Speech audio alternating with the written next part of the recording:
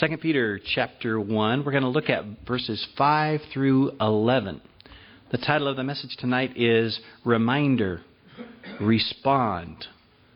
That'll make sense if you remember what Sunday's message was. Let me back up. 2 Peter is where he is warning the flock of God, right? This Apostle Peter is warning the flock of God before he dies. He's been appointed an under-shepherd for the Lord. And the theme for 2 Peter is this: standing true in the face of falsehood. Peter looks out at the flock of God before he dies and says, I need to warn you because there are wolves among you. If you have been following us, I'll give you the outline again. And we talk about reminder, so this is your reminder. If you haven't been with us, you can write this down. Here's an easy outline for this book. Chapter 1, Peter reminds us. And that's a great way to combat falsehood, right? Remind yourself of what is true. That's chapter 1. Chapter 2, he rebukes those wolves, the wolves in sheep's clothing, the false prophets, the false teachers. And in chapter 3, he refocuses us on the return of Jesus. Okay? So we are tonight in chapter 1, and so Peter is in the midst of reminding us. You remember what he reminded them of in verses 2 through 4 on Sunday. Basically, he reminded them and said, reminder, you are rich. And again, we said, well, some of you are thinking, somebody tell my wallet. No, he said, you are rich spiritually already, past tense, actually perfect tense, which means it was done once, never needing to be done again. Peter says to everyone in this room who believes the Bible, you are rich. Let me clarify. Everyone who believes the Bible and is saved is given their life to Jesus. You are rich. Already you're rich. You just need to use your key. Get to know Jesus. Oh, man. No wonder Peter reminds. Yeah. When I say that word, even tonight, go ahead and yell that out there as a reminder. The way to unlock your riches that have already been given to you is to use your key. There you go. Let me just real quick, briefly rewind for you. Verse 2. Peter says, you're rich. You have the pardon of God. That means He's forgiven you. You don't feel it? Use your key. Verse 2, he says, you have the peace of God. You can be at peace with the holy, righteous God. Don't feel it? Use your key. Then he says, you even have the power of God. That's unbelievable when you think about it. All the power that you could possibly need for, it says, life and godliness. That is, a life that is pleasant to you and pleasing to Him. He's given you all the power you could possibly need to achieve that. You're like, really? I feel pretty powerless. Use your key. And then he even says at the end of verse 4, look, you even have available to you, it's within your grasp, the purity of God and His personality. The purity and the personality of God are, in one sense, yours, within your grasp, in Jesus. If you're like, well, I don't know, I can't imagine that I could ever be pure, that I could, in this filthy world, that I could actually have the personality of God, I would say to you, turn your key.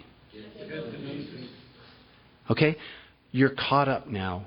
Peter started out of the gates in this book by reminding us, we are rich. Look back at verse 1. I want to show you something real quick before we leave that thought.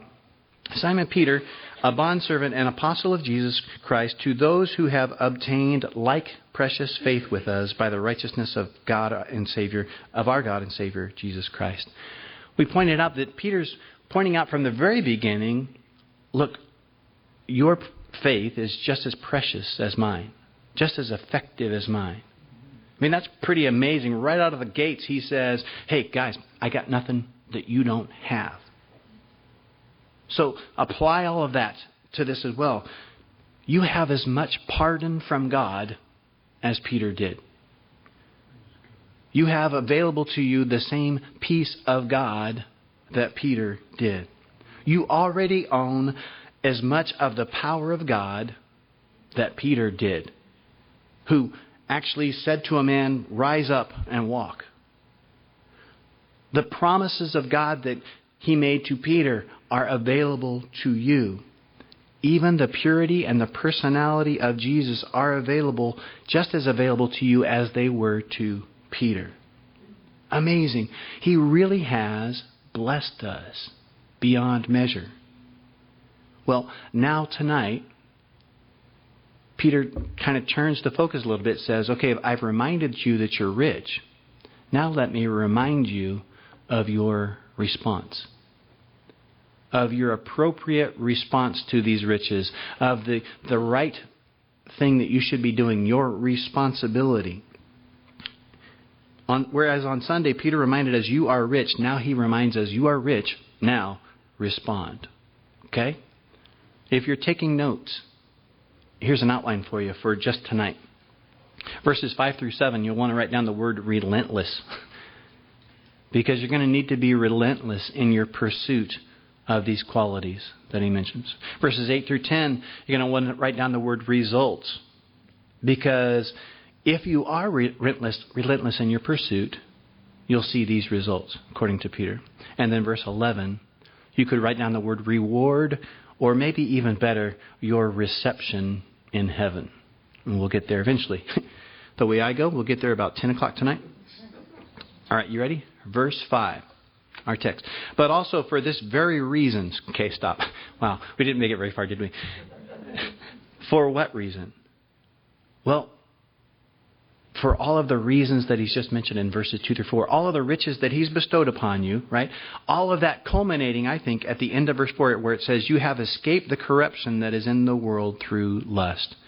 Peter says, to get us going tonight, guys, the reason I'm going to say this is your response is because He's rescued you. He's made you so rich. He has blessed you, blessed your socks off, and this, therefore, is your reasonable, appropriate response. Okay? Here we go, verse 5. But also for this very reason, giving all diligence, add to your faith virtue. To virtue, knowledge. To knowledge, self-control. To self-control, perseverance. To perseverance, godliness. To godliness, brotherly kindness. And to brotherly kindness, love. In essence, Peter, I think, is saying tonight, look, we've established you're rich. Now get richer. Anybody have a problem with that? You are rich. Now Peter says, get richer. He's given you already everything you need for life and for godliness, but guess what? Peter says, there's room for more.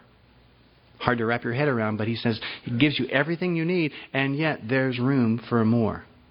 He's added to you amazing riches in the faith, and now he turns around and says, now it's your turn. You add to your faith virtue, knowledge, self-control, perseverance, godliness, brotherly kindness, love. Now, it's not coincidental, I don't think, that Peter goes here in his letter that is trying to battle against false teachers, right? We said this before. One of the best ways to battle the weeds of falsehood is to let your faith grow, right? I used the illustration and I didn't get much feedback. I don't know if this is true, but this is what I hear.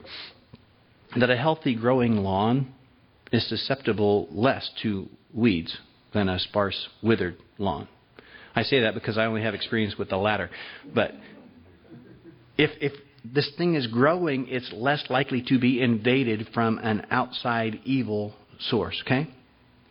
Peter says, look, God has done His part. He's made you rich. Now do your part. You get richer. You add to your faith these things.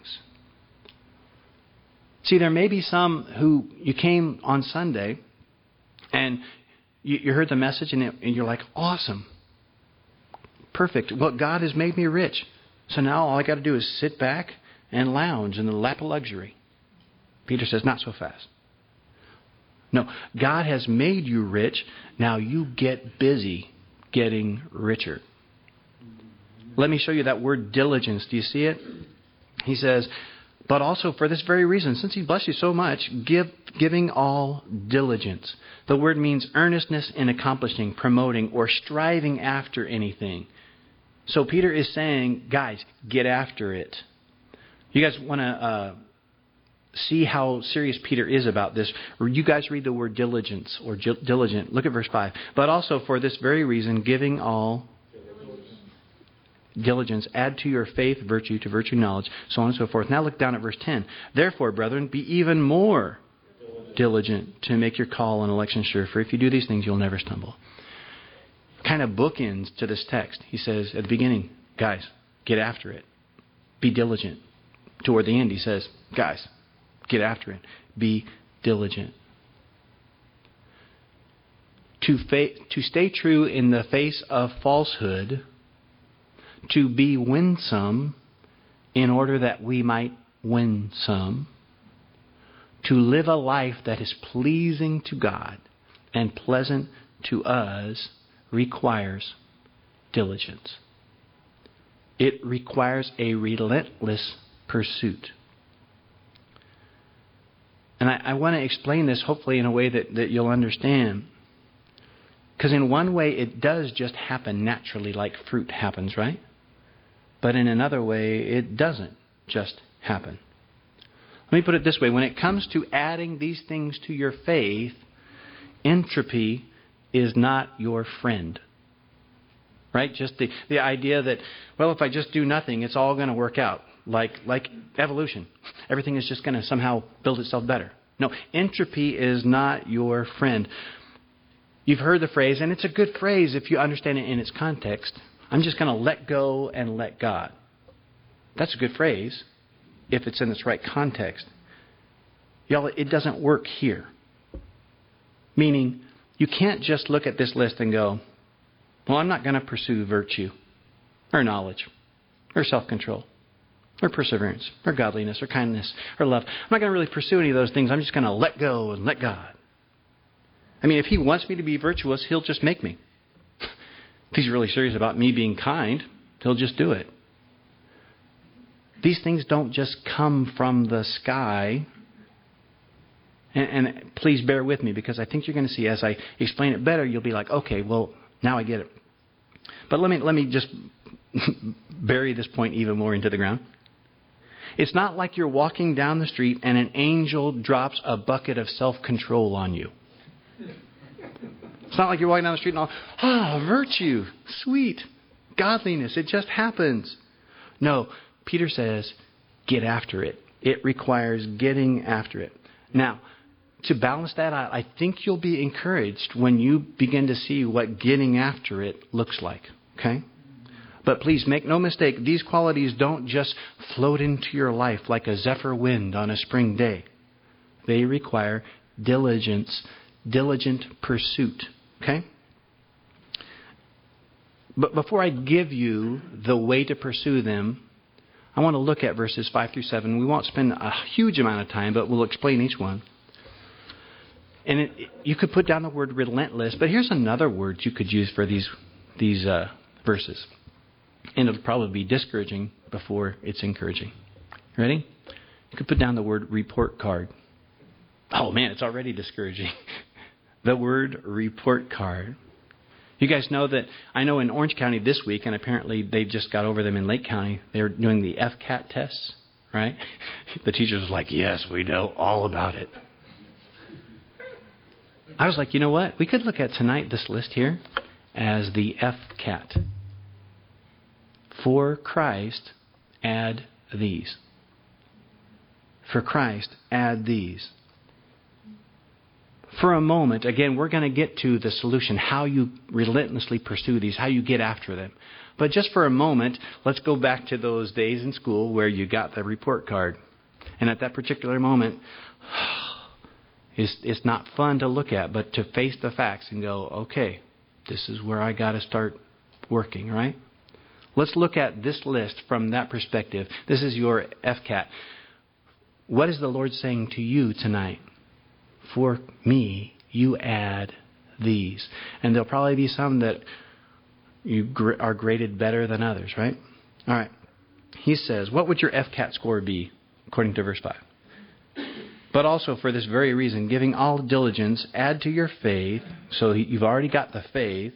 He says, add to your faith virtue. Virtue means moral goodness, moral excellence. What grade would you get next to the words moral excellent on your report card? Then he says, add to virtue knowledge.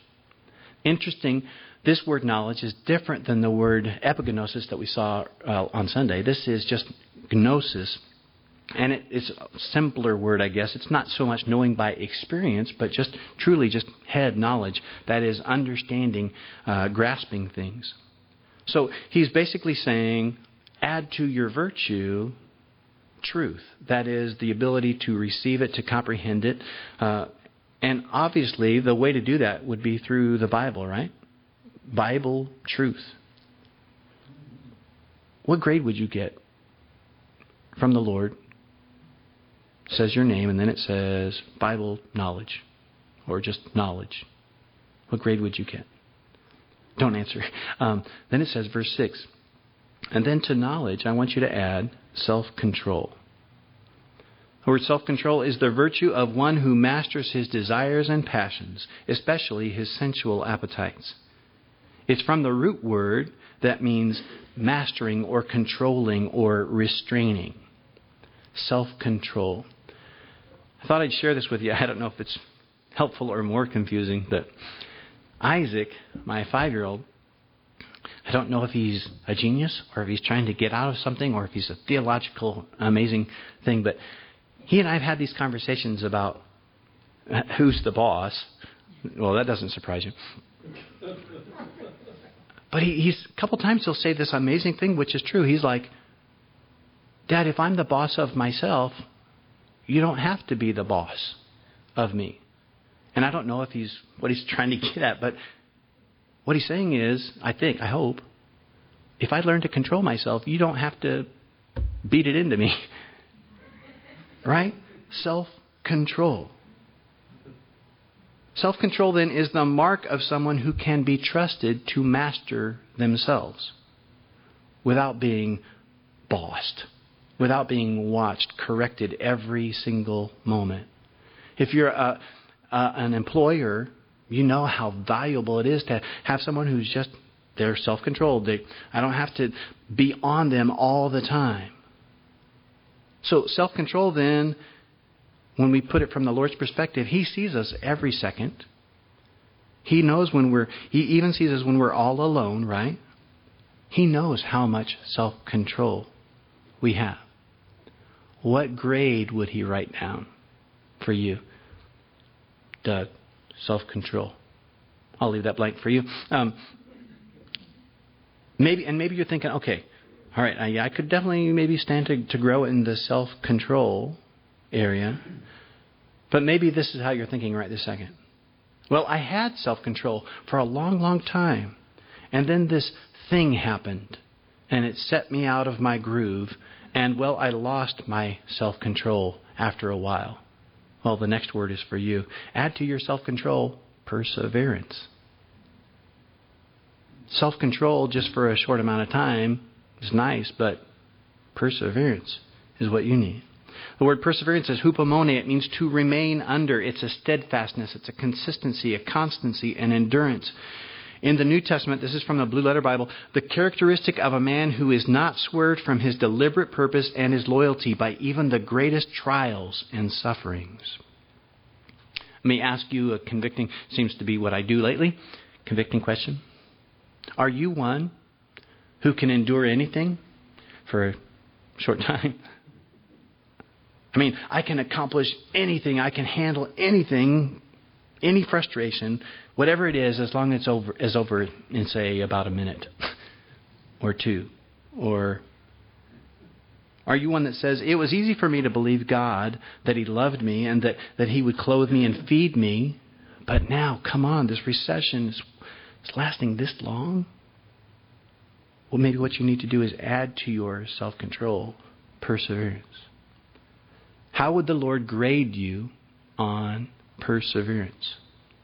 Then He says, Add to your self-control perseverance, and then add to your perseverance godliness. We saw that word on Sunday. Eusebia. It means a life pleasing to God. A life that looks more and more like God. God-likeness, godliness. Now, I don't know about you, but if up to this point you were like, yeah, I'm graded pretty good, this one to me is like blows us all out of the water.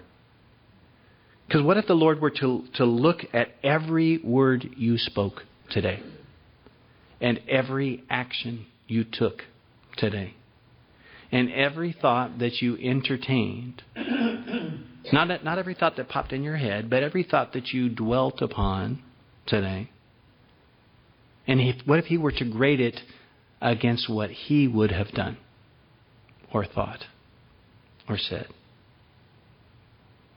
Is anyone else ready for the FCAT to be done? He says, look, add these things to your faith. Verse 7, he says, to godliness, add brotherly kindness. That just means loving each other as a family would. Again, it means loving folks, each other, warts and all. The idea of blood is thicker than water, having that kind of an attitude. Being willing to hash things out, to say I'm sorry, to pursue peace with all men. In that area, what kind of grade would you get on your FCAT score? And then he says, finally, this is I wasn't able to really dig as far as to put these together in an ascending order, but it's very obvious that the last one is the top, right? Which is, he says, and to brotherly kindness, love, that is agape. The pinnacle of this list, it must be in some kind of ascending order, though I didn't really figure it out, is the pinnacle of the list is agape love, right? That's God's kind of love. The kind of love that loves the unlovable. The kind of love that loves even when there's no chance of it being returned. Okay? Is everybody sufficiently deflated yet tonight? I mean, how'd you do on the FCAT? Peter says, you've been given so much riches. You've been given the pardon of God, the peace of God, the power of God even, the promises of God, and even the purity and the personality of God are available to you. But Peter says tonight, is there room for improvement? Is there anything that you could, say, add to your faith tonight? Is there anything that you could say, for Christ, I want to add this? See, He's called us to be diligent, relentless in our pursuit of these qualities. Now, hopefully, some hope for you in the midst of this message. What does that diligence look like? What does it mean to be diligent and to add to your faith these things? Does it mean to work real hard to be good? Has anybody tried that before? How's it worked for you? Does it mean to work super hard to have that self-control, to be godly? Does it mean to have a long checklist of rules, regulations to check off? I hope not. Through experience, I can tell you, if that is your approach, if you're like, okay, well, I'm just going to add these things, and today I'm going to work on this thing, and I'm just not going to fail because I'm not going to let it happen. If that's your approach, I'm pretty sure you're going to fail. I feel like we already uncovered the proper approach last Sunday. You want to add these things? Turn your key. Good. Just like Sunday, the key to adding these things, the things from this list into your life, you're going to find the key actually just like we did on all day Sunday at the end of the list. Look at it, verse 5. But also for this very reason, giving all diligence, add to your faith virtue, to virtue knowledge, to knowledge self-control, to self-control perseverance, to perseverance godliness, to godliness brotherly kindness, and to brotherly kindness love. For if these things are yours and abound, you will be neither barren nor unfruitful. Here's the key. In the knowledge of our Lord Jesus Christ. Y'all, the prescription is the same, which I'm so thankful for, which is to get to know Jesus. Think about it. Jesus is unmatched in all of these things. Virtue, that is moral excellence. Who can touch Jesus when it comes to virtue and moral excellence? You want virtue? Use your key. Then it says knowledge. I just read this morning of one more account where the Pharisees, they tried to stump Jesus. They flatter him and say, yeah, you're so smart. Hey, I've got a question for you. Trying to fool him. And every single time they tried to stump him, they couldn't. No one could touch Jesus when it came to knowledge. If you want more knowledge, read your Bible and turn your key. Self-control. You want self-control? Who has ever shown more self-control than Jesus? On the way to the cross, when they said, you save yourself. How many of us, I know I would, I'd be like, all right, I'm going to save myself, and there, now you're a pile of ashes. That's what I would do. Because that's in my nature, but as I get closer and closer to Him, I want to do that less and less. Who has more self-control than Jesus? If you need self-control, use your key. And it says perseverance. The characteristics of a man who is not swerved from his deliberate purpose and his loyalty by even the greatest trials and sufferings. Who does that sound like? Jesus said, the Bible says that Jesus put His face like a flint to Jerusalem. That's a fancy way of saying He decided He was going to the cross and nobody was going to stop Him. Not even one of His best friends, Peter, saying, hey, no, you shouldn't do that. Get behind me, Satan. Who was better at persevering than Jesus? In this economy, and you're like, I'm losing hope. I'm losing it. You need perseverance? Use your key. Godliness. That is, living a life that is pleasing to God. Who is more pleasing to God than Jesus? He even said out of His own lips, I only do what pleases my Father. Toward the end of the book of John, he says in a prayer, Father, I've finished the work that you gave me to do. You want godliness? Having your life pleasing to God, to think and act and do all the things that He wants you to do. If you want that, use your key. Brotherly kindness. Again, each one of these things on the list, some of them are going to hit you harder than others, right? What's the little adage? If you throw a rock into a bunch of dogs, the one that yelps the loudest is the one that got hit, right? So there's a whole pack of dogs here, but for you, this one, maybe it's this one, brotherly kindness. That is being willing to look at everybody in this room and in this church and across the body of Christ, even the ones that are not very nice, to look at them and say, all right, you're in my family. I'm going to treat you like family. I'm going to pursue peace with you as best I know how. If you want brotherly kindness, who better than to look at Jesus? He was the one who said, I no longer call you servants. This was, again, on the night before He was betrayed. Guys, I'm not calling you servants anymore. I'm calling you friends. He says that servants don't have any idea what their master is doing, but friends, you're in the know, right? If you need more brotherly kindness, to look at people as the family of God, use your key. Then he says, the ultimate, says, add to all these things, the top of the list is love. Agape love. Love without any consideration for it being returned. Loving the unlovely. It's almost insulting to say anything because we know that Jesus is the very picture of that, right? Who more loving the unlovely, the undeserving than Jesus? Who loved more independent of what was in it for Him than Jesus? If you want agape love, use your key. Okay. Hopefully, if you're like me, you've been sufficiently convicted, but you also see the solution.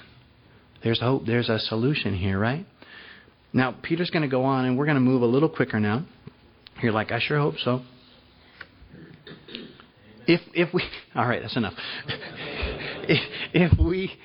If we relentlessly pursue these qualities by getting to know Jesus, what will the results be? That's the second part here. And again, we're going to move quickly. If we don't relentlessly pursue these, then what will the results be? That's where Peter goes here in the next verses. Verse 8. For if these things are yours and abound, and the word abound means if they're growing, if they're continually growing in your life, for if these things are yours and abound, you will be neither barren nor unfruitful in the knowledge of our Lord Jesus Christ. Barren. The word means unusable. If you look at a piece of barren land, you wouldn't plant anything in it because it wouldn't do any good. It's unusable. And then he says unfruitful. That means unproductive, right? Literally, it means not yielding what it ought to yield. Again, this morning, in my quiet time, reading about the fig tree that Jesus walked by. It had all its leaves. It looks like it should have yielded fruit. Didn't. So he walks by and curses it because it looked like it should have yielded fruit, but it didn't. He says, look, if you'll pursue these things, if you will make it your goal, if you won't just kick back and go, well, God's just going to add these things to me. I don't have to do anything. If you'll pursue these things, if you'll want to get to know Jesus, spend time getting to know Him, then you will be neither useless or unfruitful. You'll be neither barren, unusable, or unfruitful. That is, unproductive. I hope this is a rhetorical question. It is. It's intended to be. But do you want to be used by the Lord? Do you want to be fruitful, productive? Well, Peter says, verse 8, for if these things, virtue, knowledge, self-control, perseverance, godliness, brotherly kindness, love, if these things are yours and are continuing to grow in you, you will be neither barren nor unfruitful in the knowledge of our Lord Jesus Christ. What Peter's saying, that it's sort of in the negative, but put it in the positive. Peter's basically saying this, guys. If you pursue these things, and again, Peter's a realist. I don't think he's saying you have to have these things mastered. But if you're adding these things to your life, you never have to worry about being unuseful or unproductive. That's a kind of a lightning bolt in itself. I think sometimes we're like, Lord, I'm still not in that ministry that you promised me, or the thing that I think I'm supposed to be doing.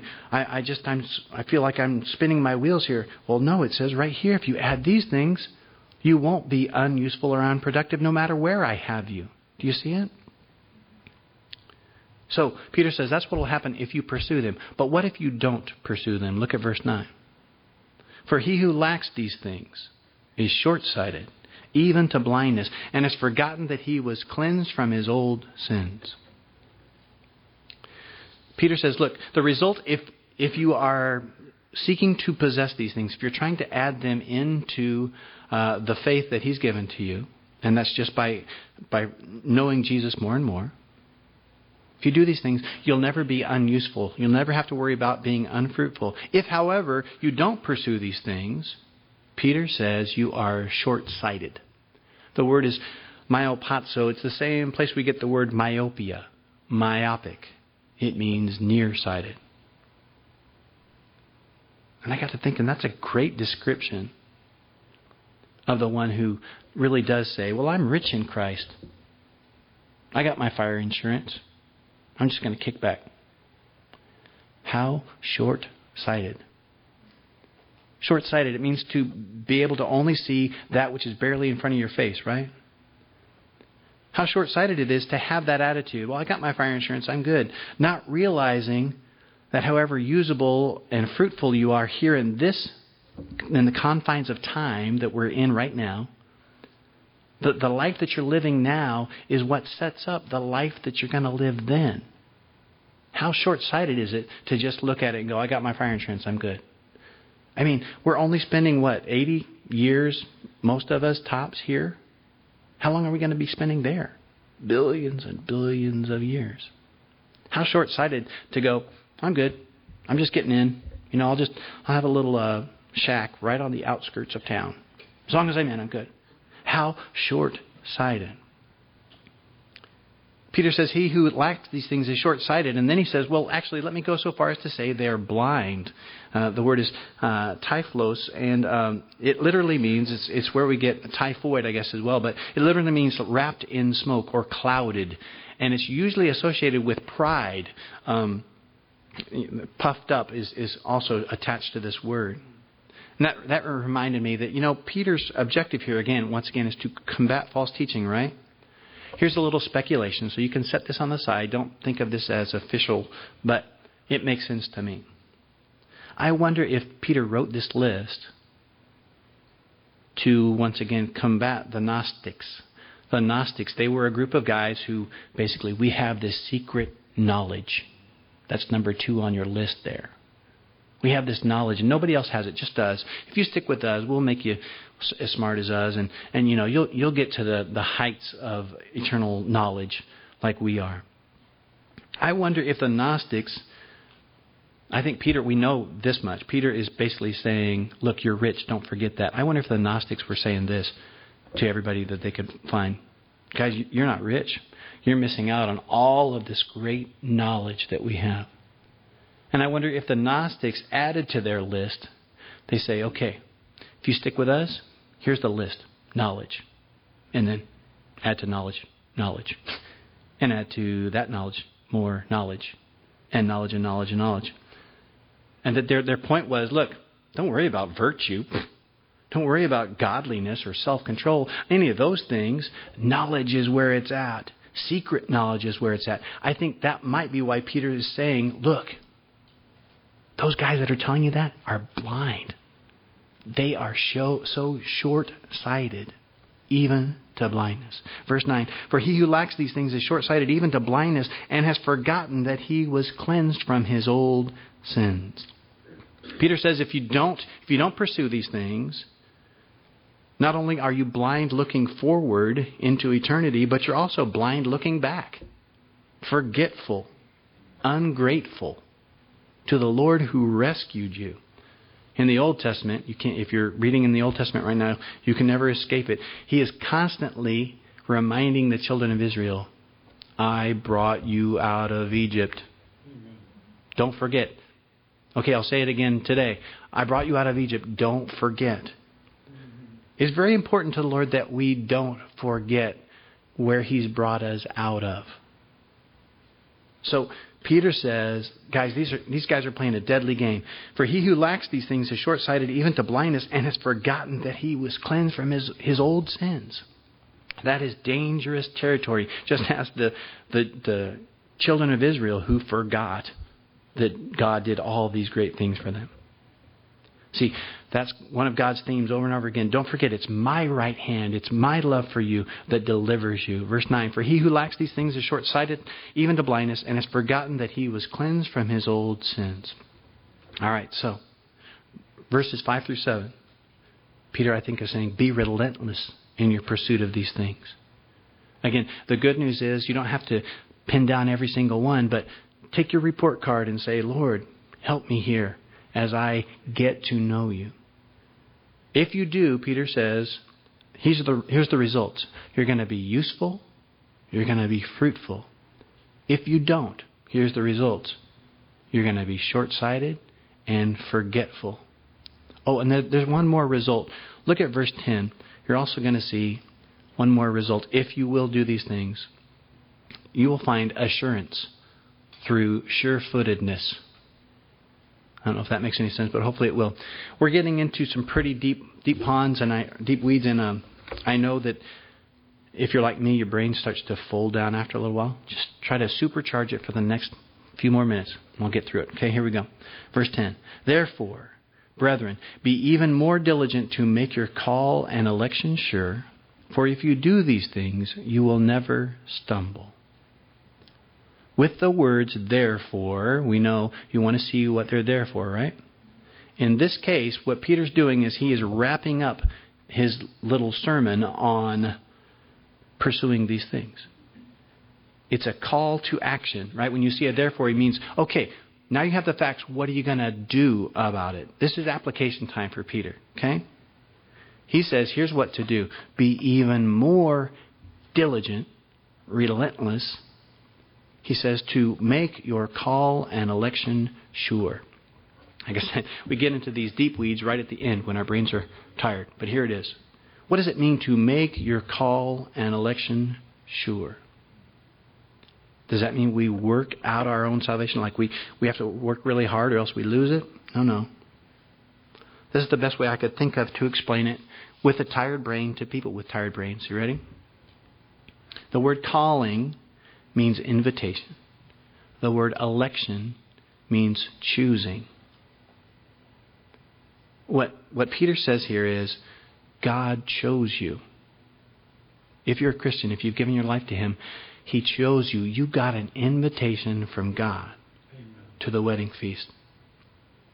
And I was thinking, I'm hoping this makes sense. You guys know what an RSVP is? Yes? I know some of you do, right? It means basically to let us know that you're coming, right? Someone sends you an invitation, then they also say, please RSVP, let us know that you're coming. I'll create an impossible scenario because I'm always the one who fails to respond to them. I'm never the one who gives them, but let's give me the benefit of the doubt. Let's say I send you an invitation and you don't RSVP, but you still want to come. Chances are you're going to call me and, hey, I totally blew it, I dropped the ball. But what if you didn't call me, there was no RSVP, and you came?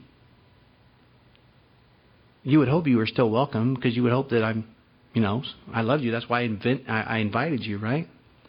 But it sure is awkward, isn't it? If, we bought all this food, but we brought for this many folks, but you didn't RSVP. See, you can still show up, I think, but it sure is awkward. Did they plan for me? Am I welcome? Now, please, again, follow along. I know this is dangerous to have this analogy when we're tired. I think what Peter's saying is when you do these things, it's like your RSVP. It makes your calling and election sure. It's like confirmation. It's like saying, yes, I'm going to be there. Now, here's the deal. If you're thinking this through, you're like, wait a second, that doesn't work because the Lord knows everything. So He doesn't need my RSVP. You're right. But you need your RSVP for your own peace of mind. Does that make any sense? When He says, I want you to make your calling and election sure, He doesn't mean to God. God knows. What He's saying is, for your own sake, for your own sanity, make your calling and election sure. Make sure that you've filled out that RSVP and it looks like godliness, pursuit, right? The pursuit of these things, right? That you are adding these things into your life. And I hope I'm not making it more confusing. I'm trying to make it easier for you. This is not saying without these things you're not making it into heaven. No, it's saying if you want to have a confidence and not be always like, I kind of didn't RSVP, so I'm not sure how this is going to go. If you want to just relax, be adding these things into your life. Let me put it this way.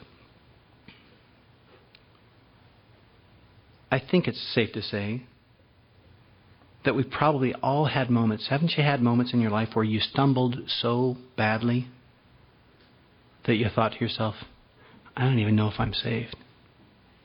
I don't even know if I go to meet Him today. I don't know, because how could I have blown it that badly and still be a Christian? I want you guys to see this in verse 10. Peter is saying you don't have to ever feel that way again. You don't ever have to feel that way again. I'm hoping I'll make sense here. You're stumbling. That stumbling that you do that makes you like, I don't even know if I'm saved. Peter, I think, is saying, look, that comes when you quit pursuing virtue, knowledge, self-control, perseverance, godliness, brotherly kindness, and love. That just comes... I've heard it said, and maybe this will make it click for you. The Christian life is kind of like, in one regard, bicycling up a very steep hill. Right? You just got to keep plugging away. And when you go, okay, I'm good, you don't just stay there. You start to backslide. And when you backslide, when you stumble, is when you start thinking those thoughts. I wonder if I'm even saved. I wonder, right? But when you get to know Jesus, when you say, I'm going to pursue these things by getting to know Jesus, then you won't stumble in the horrific ways that you have before. Right? We're all going to stumble. But what I think he's saying is you don't have to stumble to that point where you wonder if you're even saved. And it's very simple to get to that place. Just pursue these things. Not these things per se, but these things as you spend time with the Lord. So I don't know if I've made it more confusing or not, but the net effect is that your gradual addition of these characteristics in your life is your RSVP. Not for His sake, for yours. So that you can look at it and go, yep, got my invitation and I got my RSVP, right? I actually am a little more filled with brotherly kindness than I was last year. If you're not, if you look at your life right now and you look at last year and you go, man, I was so much better. You know, I was in a better place. My head was going. I was more godly, all those things. How can you have that security that he's talking about here? Okay? So we're not talking about that you can lose your salvation, but we're saying security in it. All right. Finally, he continues that thought, verse 11. For so an entrance will be supplied to you abundantly into the everlasting kingdom of our Lord and Savior, Jesus Christ. Last word. We've seen relentless pursuit of these things. We've seen the results of that pursuit. And then this last one is your reward, or perhaps better word would be reception, since we're talking about RSVPs, right? Have you ever thought about what kind of reception you want in heaven? The word entrance there is gate. It is the picture of coming through the gate at the end of a long journey and being received in one way or another. Have you ever thought about what you want it to look like when you walk through those gates? Maybe you're thinking, well, look, any reception besides St. Peter holding up a sign with a U-turn sign on it sounds good. Or any reception as long as Peter's not looking at me with his hand on a lever. Well, this verse indicates that there may be different levels, I don't know how else to put it, of welcome. That is, different sized bashes that happen. I'm not sure.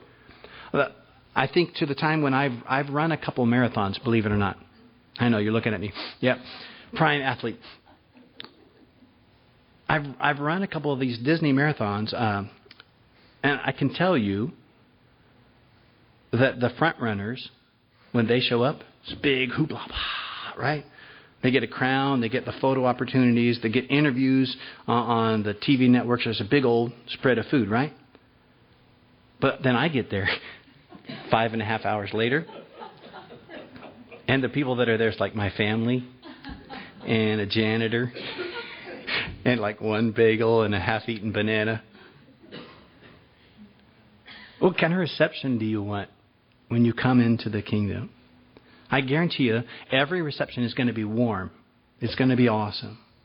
But wouldn't you rather have your RSVP go before you and have them say, oh, yeah, here he comes. Come on, let's drop the banners. Let's have the trumpets playing. Again, I've used this illustration. I'm going to do it again. Embarrass Jeremy. I know Jeremy, and I love him, and he is just a good and godly man.